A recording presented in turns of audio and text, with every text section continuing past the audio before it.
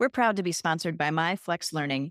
MyFlexLearning is a scheduling platform that helps middle and high schools meet the individual needs of all students. Schools can easily create and manage time for flex blocks, win time, activity periods, RTI, counselor and teacher appointments, and so much more. With its built-in accountability tool and reporting features, MyFlexLearning solves your challenges around getting kids where they need to be and understanding how flex time is spent. Make your flex time work for you. Visit myflexlearning.com/BE to learn more and receive $500 off the first year. That's myflexlearning.com/B. This B Podcast Network show is presented by IXL. Loved and trusted by more than 1 million teachers, IXL enhances your teaching and takes work off your plate so you can make an even bigger impact on your students. IXL delivers personalized learning across a comprehensive pre-K to 12 curriculum, including math, language arts, science, and social studies, and helps you assess student performance through actionable, real-time insights. Strengthen daily instruction, close knowledge gaps quickly, and set every student up for success. Want to bring IXL to your school? Learn more at ixl.com/B. That's ixl.com/BE.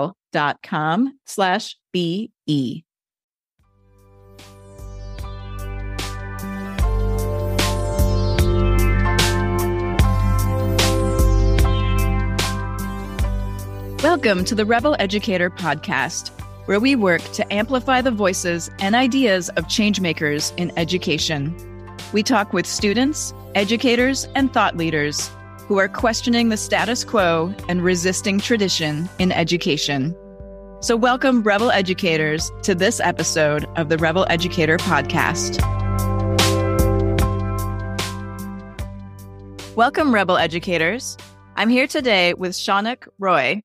Shaunak founded Yellow Dig in 2015. Yellow Dig is a community-driven, active, and experiential learning platform. It is now used by hundreds of thousands of students of all ages and backgrounds in the US and around the world. Shaunak graduated with a degree in mechanical engineering from IIT Bombay and completed his graduate studies at the Massachusetts Institute of Technology. Prior to founding Yellow Dig, he spent a decade advising global companies on technology, strategy, and growth. Welcome, Shaunak. Great to be here, Tanya. Great to connect. Shaunak and I tried to reschedule this several times, and so we're super excited to finally have this conversation and share this with all of you. So I'm curious how you moved from advising companies on technology, strategy, and growth into the education realm. You know, that's a great question, and I would say that was definitely accidental. So for me, the motivation, I would say there are two motivations behind it. The one motivation about starting Yellow Dig was to become an entrepreneur, especially a technology entrepreneur, because one of my passions is to build digital products. This is my third company. My first company was when I was in my undergrad, which was a failed startup, but I definitely learned a lot. After that, during my graduate studies, when I was in MIT, I started my second company, which was also slightly more successful, but not quite as successful. So this was my third swing at it. So definitely one part of my motivation was to finally become an entrepreneur. And the other part was I was quite curious about what's happening in the world of learning, especially as people were spending a lot more time in social media. If you think, if you go back to 2015, back in those days, Facebook just had gone public, I think in 2014. LinkedIn was growing rapidly. And there's some other platforms coming into the play. So I really thought that it's interesting that people are spending so much time in social media. And maybe there's something to learn from that trend that we can apply to learning. So all of that came together and I started with Yellow Dig. I'm curious about the failures of your first and second company. I think this is something that as entrepreneurs, we don't talk a lot about. Like I founded a marketing consulting company when I was pregnant with my daughter that failed miserably.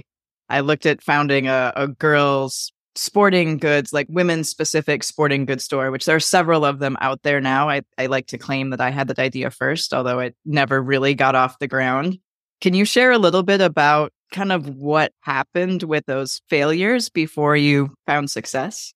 Yeah. So, for me, the first startup, which was when I was in my undergrad, And then we used to have these business plan competition back in the days. They still happen, but they were quite a big trend back in the day. So me and a few of my friends, we decided to participate in one of them. And we thought initially that this is going to be just a idea competition, but we happened to win it. Congratulations. Yeah, it was good for us. It was a good boost of confidence. And so we thought that, okay, let's give it a try.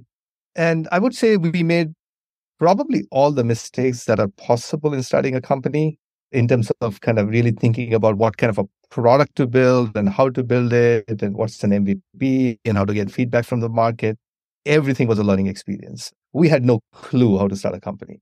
And on top of that, we didn't have the confidence. I mean, one of the things, as you probably have seen, Tony, is that starting a company really requires to be confident in terms of being able to talk to other people, pitch your idea, maybe raise money, try to find customers. We didn't have those personalities. We were like shy engineering students in India in doing our undergrad. So I would say, and this is something I've spoken to some of my friends, is that was probably one of the best decisions I made during my undergrad, is to kind of go through that experience, which lasted about a year and a half, but it really tested us in every possible way. I don't think success was not even in the horizon, given so many mistakes we were making, but definitely it was a huge learning experience for all of us. And the one that I did when I was in MIT, that was slightly different. It was a social venture. I was quite interested to start a company which has not only for profit, but it was double bottom line. So it was a venture which had a very strong social angle to it, which was all good. But the reality struck when I graduated, the business wasn't quite off the grounds by then. So I had to really pick, either become like unemployed and try to start a company or actually have a gainfully employed. So I chose the later. So this is what I did. And then reality happens in most people's lives. But long story short, I worked in the corporate world for about 10 years, had my savings, built up the experience that I needed. And then right about the 10-year mark, I kind of had my itch again. I said, you know what, maybe this is the third time I give it a try and make it happen. This one seems to be a lot more successful. Well, we are still alive after 8 years. So I would say, yes. So far, so good. So how does the platform create a space for learner agency, for mastery? And you talked about it coming kind of in the advent of social media and learning. So also that connectedness. Yes. So in terms of mastery or agency and connectedness, these three concepts, by the way, come together very nicely for some theory which has been out there for a long time. It's called the self-determination theory, or SDT. I think there are a couple of psychologists who came up with this idea back in late 90s, early 2000s, and published a paper on this, where they really kind of dug into the reasons behind intrinsic motivation. And it so happens that people feel more motivated when they have agency, which is more freedom, when they are gaining mastery, which is they're learning new skills, and they also kind of feel that they're connected with other people. And by the way, this concept, even though we are trying to bring it into education, has been widely used in game design, which is why you would imagine why so many games are so addictive, because they are using these principles pretty much to a lot of success. But for whatever reason, we really haven't quite picked up these principles in education. And we are trying to do that through Yellow Dig. So how are educators benefiting from using Yellow Dig? What does the platform really create or supply or help them develop? So what we essentially are doing is to make learning a lot more engaging for the students. If you see how learning is delivered across the board, and I would say there are exceptions for sure, but an average classroom hasn't changed for the last 100 years, where the preconceived notion is that learning happens best when the educators are delivering high quality content, or the lecture or whatever they're trying to teach to the students who are trying to absorb that knowledge as effectively and as efficiently as possible. And we've tried that in so many different ways, by long form content, short form content, and everything in between. But what really happens is that learning will only happen when the students are truly immersed into that learning, which is where, of course, everybody's different, right? I mean, I might be interested in one subject and somebody else may not be interested in that subject. And even if I'm interested in the same subject, we may have very different interests. So how do we connect the dots? between what we're trying to teach to how students are going to learn. And so what we essentially do is that we build communities. So that's the first thing we do, where every classroom that is using Yellowdig is actually learning together, where students have a lot more agency, where they can bring in concepts or ideas or things that they're reading in their private lives or through projects or whatnot into the classroom discussion and have conversations with one another, learn from one another, so that they're starting to build mastery around it, so that any subject matter is not just one thing, but there are a variety of iterative conversation that happens between the students, between the instructors. It's essentially the framework of the inquiry-based learning, where people are not just learning, but they are trying to explore a topic together. And that's kind of the basic concept of Yellowdig. Have you taken any courses on Yellowdig? No, I've not taken as a student, but we are always in those communities and try to understand how the behavior is happening. But I have not taken a course which is I am the student. Have you seen different courses on there, or can you give an example of one that might have been well attended or is a really good example of good subject material, or the way that a course was run online, and kind of share that case study or example? Yeah. So, for example, I was just looking at a community where this was a chemistry class. It was an organic chemistry class where in Yellowdig, the teachers will come and they will share items that they want the students to read. It could be a topic. So there was lots of things that the teachers were sharing. But then one student, she posted about apple juice, where she wrote something like this, which is not, I'm paraphrasing, that, hey, I'm sitting in a dorm room and I find apple juice and I was really thinking that what is apple juice made out of? So she went to Google and of course looked up apple juice, and it's made out of all sorts of acids, organic acids. So she starts writing about it in Yellowdig. And she says that, you know what, I've never paid attention to apple juice, but I'm so kind of surprised to know that there are only three compounds, which is carbon, hydrogen, and oxygen. These are the three things which are there in apple juice. So she was like, oh, this is interesting. And then, one of our classmates will jump in and say, you know what, I've never tried apple juice, but I'm going to go and drink it tonight because you have made me more interested in apple juice. So these are the kind of conversation that happens in Yellowdig, where it's not so much about the subject, which is what is organic chemistry. Of course, there are many materials available, but it's about how the students are starting to relate to what they're learning in the classroom to their real lives. And it could be examples like an apple juice. It could be anything, essentially. And that's the connection that happens in Yellowdig. I'm super curious about the organic chemistry class. So are they using the platform more to collaborate and ask questions and talk through homework and outside of class, but actually meeting in person to do organic chemistry experiments and have a lab? I'm interested because it's typically a lab class and requires people to be together in person. So are they using it as alongside a typical in-person class, or are they actually doing everything and sending out experiments that you would do at home and then go through the chemistry and share back through the community? What does that look like for a very traditionally in-person class? Yeah, so I do not know exactly whether they had a lab and how exactly they were using Yellowdig in that context, but I can tell you that typically what happens in these kind of courses when they're using Yellowdig is they do not change, or the instructor would not change the basic course design. So if you have a lab, you definitely would have the lab. And then if you are teaching in person once or twice a week, that doesn't change. Because we are not trying to change or remove synchronous engagement, which is so vital in learning, if those are part of the course design. But what ends up happening is that Yellowdig becomes almost like a layer on top or wrap around the course, where students will bring in concepts that they think that are relevant for the course, that they're coming across, could be through an experiment or could be something they read somewhere, and actually sharing it in this Yellowdig forum for this particular course and having engagement with one another.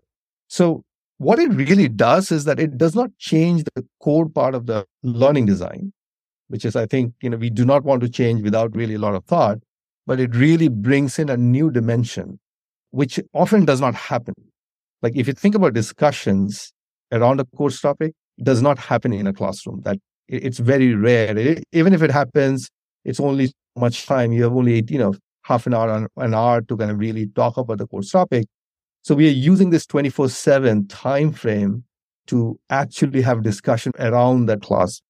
How did you come to find a need for this? You were working in corporate America, were working with global companies, you've had a couple of less than extraordinarily successful entrepreneurship ideas while you were in school. Is there a story or a moment in time that you thought, wow, I can shift education, or there's something here that's really missing and here's how I can change that, and really drove you to create Yellow Dig? It's a great question. I would say the basic kernel of this idea came when I was in consulting. I worked with a couple of consulting companies, Booz Allen Hamilton and others. And I could see that, as a consultant, you're always learning about new things. So my job would be to go to a client and then understand their problems, then come back to the office or to my home and do a lot of research. Could be about an industry, could be a product. The questions would be like, should we enter this market? Or is this technology valid for us to add? All sorts of, like, you can imagine business questions our clients were asking. And I could see that for me to learn around those industries, I was either do a lot of research on the web. You can go to YouTube and find almost anything on YouTube, and YouTube was still in the early stages. And of course, social media was just kind of developing, but I could see the value of that. The other thing I would do is that I'll go to some of my colleagues or my friends and ask them the same question, because they may have a better answer. They may have already gone through that in the past. And I saw that new dynamic. I was not really sitting in a classroom to learn about those topics. And these were very important things for me to learn quickly. So I could see that as the world is changing so fast and we have this internet, which is a tremendous database of knowledge, bringing that into the learning process is pretty powerful. So my first idea when I started was to create Yellow Dig. And I actually spoke to one of the companies I was working with and said that, do you want to use a platform where your marketing team or your sales team can always learn from one another, share knowledge with one another, because things are so dynamic, you won't find the same information, even if you go to a classroom or go to a university. And it so happened that companies were quite removed from learning design and learning discovery. And I went to some universities, I had some contacts through my friend circle to go to talk to some professors, and they said, yeah, that's a good idea. And I'm trying to do some of that in my classroom. And I'm trying to engage my students on current affairs so that they have more peer-to-peer engagement. And it's very hard to do. So I thought that this might be an interesting way for me to launch the platform into universities. So that's how it all got started back in the days. And it has evolved, this concept, which was a pretty radical idea to a lot of instructors, saying, why do we need this kind of a social or connected learning experience? To tell you a story, Arizona State University, which is one of our earliest clients when I started back in the days, they were experimenting with us with about 3 or 4 courses. They kind of tried this concept. And long story short, now we have over 80,000 students using us there. Pretty much a lot of courses are picked it up, which is this whole new idea, which is like you can learn together by really sharing knowledge with one another. And it completely complements. Like if you have a textbook, use that. If you have material created by the professor, use that too. We're not going to change any of that. All we do is to create an environment for the students to be more active and engaged. So I think it kind of all the dots came together over the years, but there was no one thing that we were solving for. It was a very iterative process, as you would imagine. Yeah, how interesting that you started out talking to corporate teams and saying, hey, could this be a way that you could learn together and connect and share information? And for them to say, no, we don't really do that. And then to be able to move into the education space and really see, this is where people are learning and this is where they're developing. And you'd hope that in their corporate space, those teams are still learning and developing and growing, but how there was really a need for that, especially in higher education. I like to always say that higher education is a really rich ground innovation. Because sometimes what happens is, learning technologies has to go through a lot of stages and gates in terms of research and make sure that it's actually working. We partner with universities who have actually taken our data and done a whole bunch of research on our platform to see if this works or not. And that was very helpful for us because those kind of research or those interactions gave us a lot of ideas around how to build the platform more. This won't have happened in corporate because we won't get that feedback loops, right? They're not people who are dedicating themselves in teaching and learning. So I think there is a lot of cross-pollination that can happen between higher education and corporate, especially in the coming years, I feel, because a lot of innovation is already happening in higher education or starting to happen, which can all get moved up to corporate over the years. Is there a piece of advice or a piece of knowledge that you can share for someone who might have an idea or want to be an entrepreneur or want to start an ed tech type product, but doesn't really know where to start? So I think if it's an edtech type products, I would say my advice would be slightly different than it's a tech product, because I think I have come to realize that education is very unique. And a lot of principles, as you would imagine, right, that applies to a traditional tech company would not apply to an edtech company. Like, for example, if you're studying an education, just a technology company, it's primarily around a need that you have to identify in the market and make sure that the need is valid, and then build a product, maybe early version of the product to test the need and make sure the need is there and then scale from there. But for education, I think it's important to have a clear idea how the product is going to work in the educational landscape. Because in every product, like Yellowtick, for example, it's just not a product that we are fitting a need because it impacts how people learn. And without that, a deeper understanding around how people learn, I mean, these kind of products are very hard to be successful because, without that impact. So having that mindset definitely helps. This is how I'll think about the team design. Hiring people from academia who has that background is important. If you're a technology founder, I understand tech, but I need people who truly understand learning design or psychology, or can really think about what's the learning impact that's going to happen. Or if you're an educator, then really think about the technology side, but it all has to come together for it to be successful. So my basic advice would be start small, try to really hone on the product and see the value, make sure that it's working and having a true learning impact before really thinking about sales, marketing, and anything else. Because I've seen plenty of examples where people have spent a huge amount of money sales and marketing, but the product never went anywhere. So that's a big thing in education, which I would definitely want to make sure that anybody starting in this space, exciting space, a lot of things are happening here, but just to be a little careful early on. Make sure that things are aligned, make sure that you have both the tech side and the academia side connected, and that you're really filling a need in a niche that is needed and people are looking for. Exactly. Shaunak, can you share a story with us that you remember from your elementary school years? I founded an elementary school, and so I love hearing about what people remember from their earliest years of school. My memory is that I used to be a difficult kid when I was really young. It was very hard for me to focus on anything. I was slightly dyslexic, if you know what it means, back in the days, and I used to be very visual in my approach to learning. So one of my earliest memory was that I'll sit in the back bench and I'll scribble and all sorts of sketches as teacher is teaching something. And I'll kind of get defocused into outside, look at the window and stuff like that, but not really focus on what the teacher is teaching. So I do remember some incidents from then, like things happened. Like, I got something, I got called on because this happened and things like that. So it was interesting. I would say that actually gave me some motivation to start Yellowtick, because I do believe that learning is also where your imagination has to connect with what you're trying to learn. And a good way of turning your imagination into what you're trying to, what you're trying to learn, you have to having a lot of say in what you are learning. So like being able to express yourself, which is important to me. For example, in our platform, you can, when you're writing a post, we see you can write something, or you can make a video, or you can record yourself, or you can draw a picture, or you can scribble something. Everything is possible, so that you can express the best possible way. And yeah, again, I'm kind of going back to how Yellowtick is being designed, but yeah, early on, I do remember that it was a slightly interesting early primary experience for myself. I wasn't somebody who would sit in a classroom and listen to a lecture for 45 minutes and just be very quiet, but I'll get wandered around all the time. That's great. It's the daydreamers that make things happen, right? The ones that are looking out the window and aren't fully present because whatever's happening isn't and is engaging enough to hold our attention. Yeah.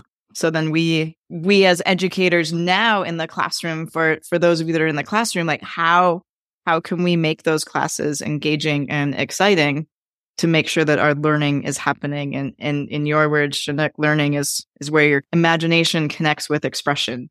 And how can we help that happen for all of our students so that they can go on to create amazing things? Yes, absolutely. And look, I mean, the other thing is that this whole education system that we have designed has a very important purpose, which is to create people who has basic knowledge, in a variety of areas, right? Which is how we have designed our systems for a long time. And it has worked pretty well for a long time. But if you're really now optimizing for creativity, imagination, people who are going to create the future, because, let's take it like AI and other things are going to do a lot of automated work. So a lot of the work is going to come down in terms of really creating things which didn't exist. We really have to think about what kind of skills are we going to build in the new generation. And I think it's really going to be very helpful because this is going to put some pressure on the existing learning design and the school design and everything that goes around it. And really kind of question that, how do we engage the minds better in a way which is joyful? Another word I love to use is joyful learning, which is, sometimes when I have discussions around learning, we talk about skills development as if like, we are programming a child. I mean, it never happens like that, right? It's completely the other way. So how do we really make learning much more real for people, where they do something and they see things happen? And then, of course, in the physical world, it's like being in a lab or trying to do different things or tinkering with things, which we know very well. But there's a huge digital world now where you can make things happen. Roblox or Minecraft, all these games are already using some of these techniques. So I that is why, kind of going back to the game design, I do believe that if we can be a little more imaginative and creative in using these digital technologies to build learning experiences that are engaging and joyful, I think there's a tremendous value there. All these issues around retention, students not motivated, a lot of this is going to go out of the window when we do this. And it's ready because young kids, adults, everybody is digitally engaged now. It's a matter of creating those environments. So the potential is there. A lot of entrepreneurs can build a lot of companies here. It's hard, as you know, but I think the possibilities are here. It leads me to a question that I actually haven't asked a guest in a really long time, but I'm really curious to hear your answer about this one. Is that if you were going to design your idea of the utopian school for the future, what would that look like? I would say that, we need to think about what is the outcome that we're looking for, right? Before we even think about what is the design of that school. And the outcome, I would say, is joy. Because unless students, from a very early age we have now students who are 80, 90 years old, like we're retired, but still want to come and learn something new, which is also new and which is great for us, is finding joy in what they're learning. If it's not joyful, it's just going to be failing. And it only depends on how many kind of ways we can try to plug the holes and make sure that people feel coddled and happy, and people will never be happy. So I think joyful is such an important thing. And if they're really joyful, you don't have to do much. They're going to be lifelong learners where they are going to learn new things all the time because they have found that joy in it. And unfortunately, I feel a lot of our learning experiences are not joyful. They may be rooted in many things, but it's just not creating that emotion in people or students. So my utopian school would be a joyful design where the first thing I want to measure is every activity is joyful. And then try to see that, okay, what people want to learn. Of course, there has to be learning paths where if I want to be an engineer, but I end up learning everything else and not to be an engineer, maybe it's not good for me. Maybe there are ways we can guide people to their true potential or true interest. And that might also change over time as they get more into it.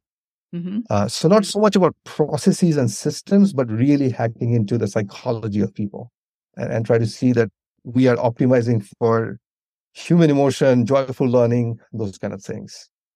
And I do also believe that digital is a big impact because all you have to do is look at games. Like when kids are playing games all the time. I have two daughters. And if they're into games, like I have to fight with them to get them off the games. And that shows that they're so happy playing those games with their friends. Why is that education have to be any different from that? Like, I think that's where we need to start. and really design around it and see what is needed. And my guess is that not a lot outside of truly designing engaging learning experiences, which could be primarily online, but then also in person, right? I'm not saying kids should live a online world, but a lot of that could be online, but then come to the school and do experiments, like be in labs, create stuff, those kind of things. So I don't know if that is kind of an answer you were looking for, but kind of what I'm thinking. I had no preconceived notion of what your answer would be.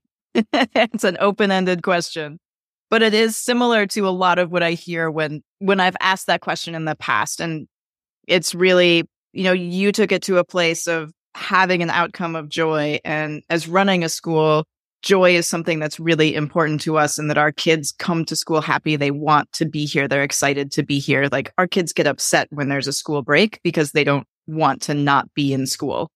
They want to be here. They want to learn. They want to be with their friends. They're excited.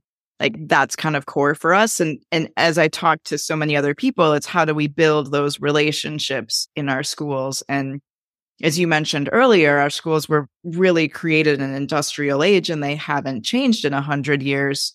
And how do we shift that to not be an industrial model of just pushing kids through, but to really creating experiences that create joy, create connection, create mastery for our students? Yeah, I think it's a great answer. Thank you. How can people get in touch with you? If you want to learn about our company, Yellowdig, you just go to yellowdig.co, and you should be able to get in touch with us right from there. If you want to learn more about our product, there are a lot of case studies that we have put on our website, so you can check it out. And if you want to get in touch with me, I would say the best is LinkedIn. You can go to LinkedIn and search my name. I should come up pretty easily. And yeah, happy to connect with you there. Wonderful. Thanks so much for your time, Shaunak. This has been great. Thanks so much, Tonya. Thank you, everyone, for listening to the Rebel Educator podcast. I'd invite you to check out rebeleducator.com, where you can see all of our upcoming workshops, webinars, and professional development opportunities. upacademysf.com, where you can see our current progressive elementary school in action. And if you've enjoyed this episode, we'd love for you to leave a review and rate our show so that others can find it and love us too. Keep resisting tradition, Rebel Educators.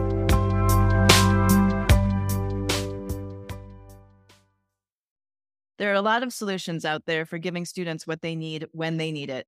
But when do they actually do all those things? You need flexible time. When added into your master schedule, FlexTime enables students to get extra help or intervention, meet with teachers, make up work, get physical exercise, and try new enrichment offerings. If you're thinking of giving it a try, check out MyFlexLearning, which unlocks the benefits of FlexTime without the common challenges. Its intuitive design and integration makes implementation and training a breeze.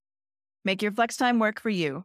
Visit myflexlearning.com/B to learn more and receive $500 off your first year. That's myflexlearning.com/BE. Do you want to save time on prep work? Increase achievement for all student populations? Reliably meet Tier 1 standards? You can do it all, but don't waste another minute. Head straight to ixl.com/B to learn how IXL's research-proven teaching and learning platform can help you achieve all these goals. That's ixl.com/BE.